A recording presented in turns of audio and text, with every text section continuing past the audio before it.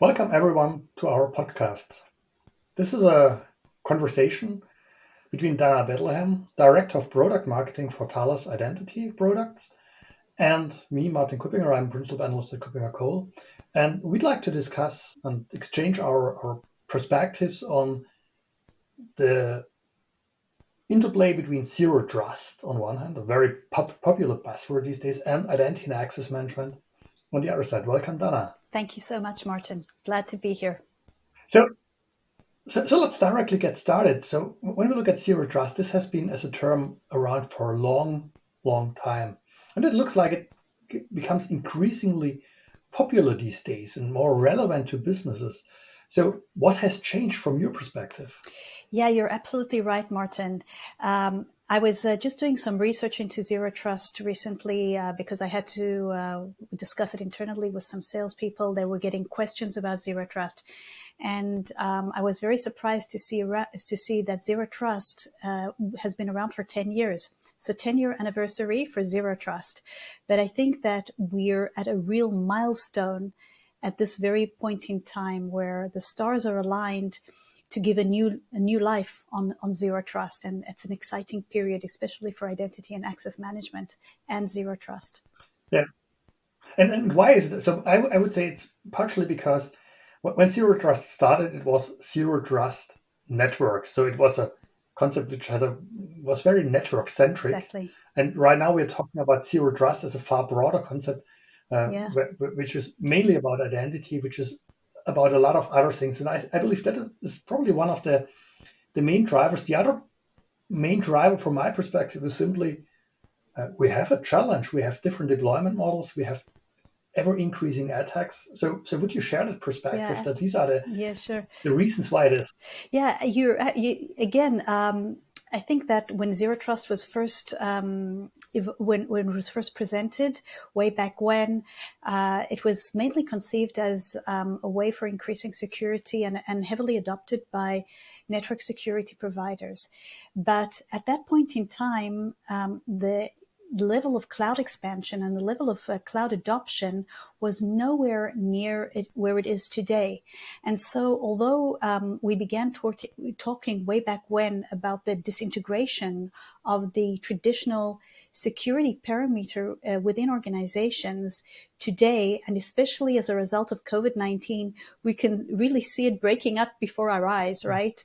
The mass move of employees to home means that organizations are provisioning massive cloud solutions to their customers, to their users, in order to enable them to work from home.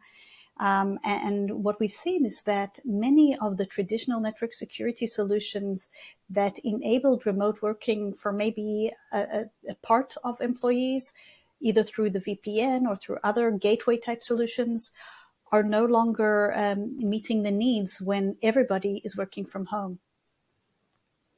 Yeah, and I think that's a good point beyond what I mentioned, that the reality today is that we have devices which are personal devices where people use them because it was the only option to work from home sometimes. And we have this massive adoption of cloud, specifically in the past few months. It was in the crisis, but even before, I think cloud adoption, when looking at the uptake of cloud first strategies in organizations, that all leads to a higher adoption of Zero Trust. And I think the model behind it also looks, or is from my perspective, something which is valid. There are a number of good things in that. So there's a logic in more and more organizations adopting Zero Trust. So when we look at this, what does Zero Trust really mean in the world of identity management? So I think that for all organizations, Zero Trust means that you really need to, that you can't really trust anybody or any entity that is accessing any application or any network route within an enterprise. So it's trust no one, verify everywhere. And because organizations no longer have that kind of security gateway at the point of entry to their networks, then that precept, that tenet of having to verify everyone, everywhere, is very, very suited to today's reality, where, as you just mentioned, users are accessing applications from everywhere, mainly from home at this very specific point in time, but from everywhere in general, from multiple devices. And not only that, is that applications are also being delivered from everywhere. So you have the way that I see it in my mind is a kind of a constellation. When you look up to the sky at night, you see, millions and millions of stars, and that's the way I kind of see this. See the enterprise environment today.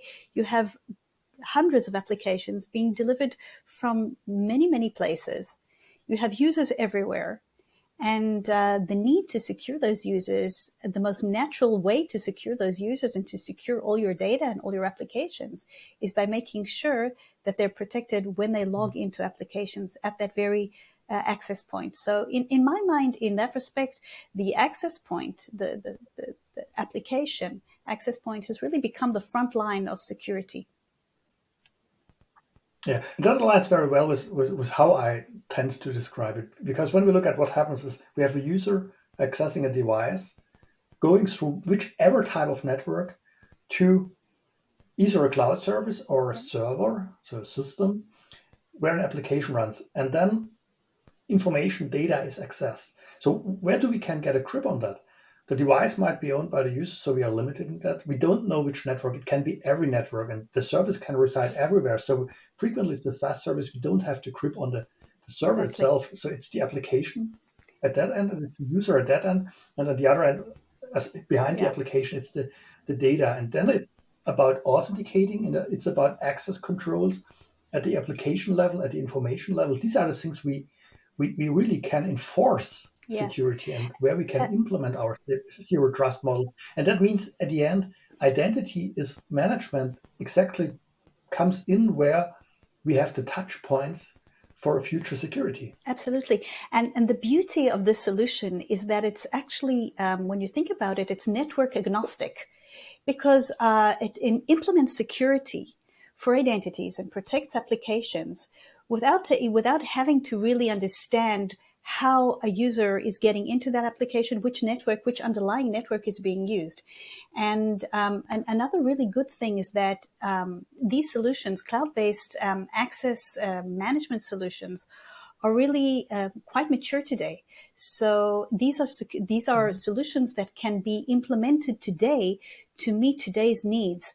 Whereas on the network security side, I think that there's a kind of that area is still evolving. Although, of course, the best policy is always to have a multi-layered approach. So I'm not saying that organizations shouldn't be protecting their networks and their traffic routes. They should be, but these solutions should definitely be working together to provide a much more comprehensive solution, security solution for a much broader footprint today within the enterprise. Yeah, and I think the point is also there's not a single only way to implement zero trust. There are different ways which also depend on the risks, on the risk appetite of organizations, on what they have in infrastructure, how things are working. But clearly, the things where it's easy, the areas where it's easiest is where identification, authentication, and where access happen, because this is what we always have.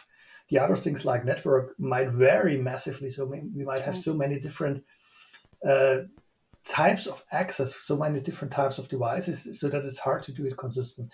The one thing I'd like to add is clearly when we look at implementation, or two things maybe to add. The one is there's not a single tool for zero trust security. Exactly. So zero trust security is a concept, a paradigm. It's not a tool. So if someone sells this is the one and only solution for zero trust, it's probably going a little over the top. But if someone sells this helps you in going towards a zero trust concept, that might make a lot of sense. The other thing is be careful with layered security. You need layered security, but be careful not to have too many layers and too many elements of that, because that causes other issues here. So that would be a little bit of my perspective on that. Yeah. Yeah. Ultimately, all the solutions have to. Sorry, I'm interrupting you. Ultimately, all the solutions have to fit together and work together. Totally agree there. But just coming back to your earlier question about, why is this kind of maybe exaggerating a golden age for zero trust? And I think also that we're at a point in time where many organizations, and we're hearing it a lot from our customers as well, are looking to see how they can revamp and modernize and replace legacy systems. And I think there's probably a void in, what are the next steps? What kind of guidance can CISOs and risk managers take and implement in order to take this next step into the future, in order to make their organizations ready and secure for the future, where we're going to be much more cloud centric.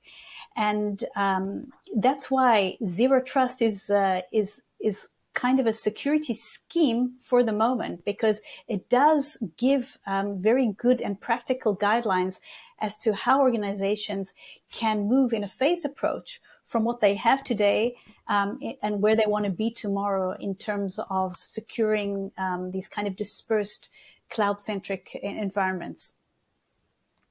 Yeah, it's a sort of if A, then B. If you say A, cloud first, then the logical B is security must follow concepts around zero trust. There are variants around it, but at the end, it's a very logical consequence of cloud first strategies that you need new modern security concepts. So coming close to an end, what would be your most important advice when it comes to zero trust and identity management in that context? Yeah.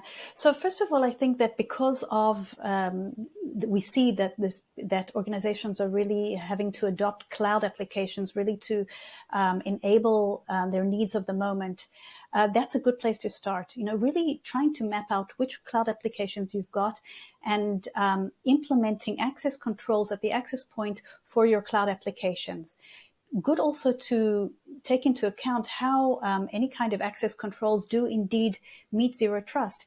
What we didn't mention actually is the need for continuous validation, continuous identity validation, the need to really assess that a user who's accessing an application is validated and authorized to do so each time they hop from one application to the next, even though there might be a single sign-on session in place. It's incumbent on any solution to really re-verify and continuously authenticate users who are accessing applications. And that really meets that verify everywhere, trust no one approach that is one of the core tenets of zero trust security. Full agreement. And what I would add is understand your risks. So understand where the biggest risks are, implement adequate measures, and try to find a very good balance of verify and do it continuously without and layered security without ending up with a zoo of different tools with too many of them. So you need some, but not too many. Danna, thank you very much for this talk. We already spent our time on that. Hopefully this is as interesting and relevant to everyone else listening to this podcast as it is to us. So thank you very much. Thank you, Martin. Thanks for having me. Great discussion.